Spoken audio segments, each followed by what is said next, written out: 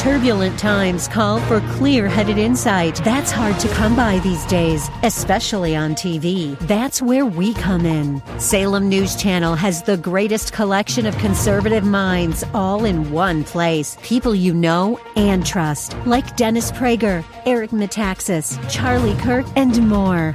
Unfiltered, unapologetic truth. Find what you're searching for at snc.tv and on Local Now, Channel 525. The Cal Thomas Commentary is brought to you by Values Through Media. Now here's syndicated columnist Cal Thomas. A Muslim man from Great Britain walked into a synagogue north of Fort Worth, Texas, Saturday and took 4 hostages, including the rabbi.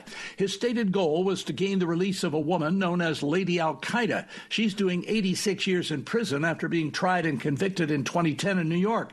She had fired on U.S. soldiers and FBI agents who were interviewing her in Afghanistan following her capture there.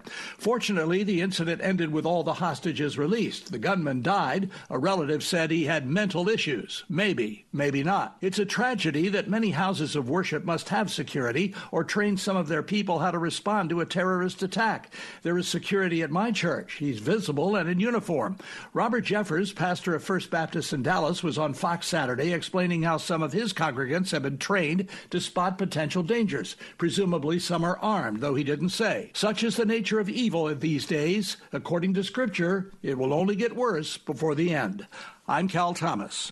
For a free copy of today's commentary, visit calthomas.com or write us at Values Through Media, P.O. Box 373340, Key Largo, Florida 33037. That's P.O. Box 373340, Key Largo, Florida 33037. Please specify the date and subject. Your tax-deductible gifts to Values Through Media help support us. Listen again next time for the Cal Thomas Commentary.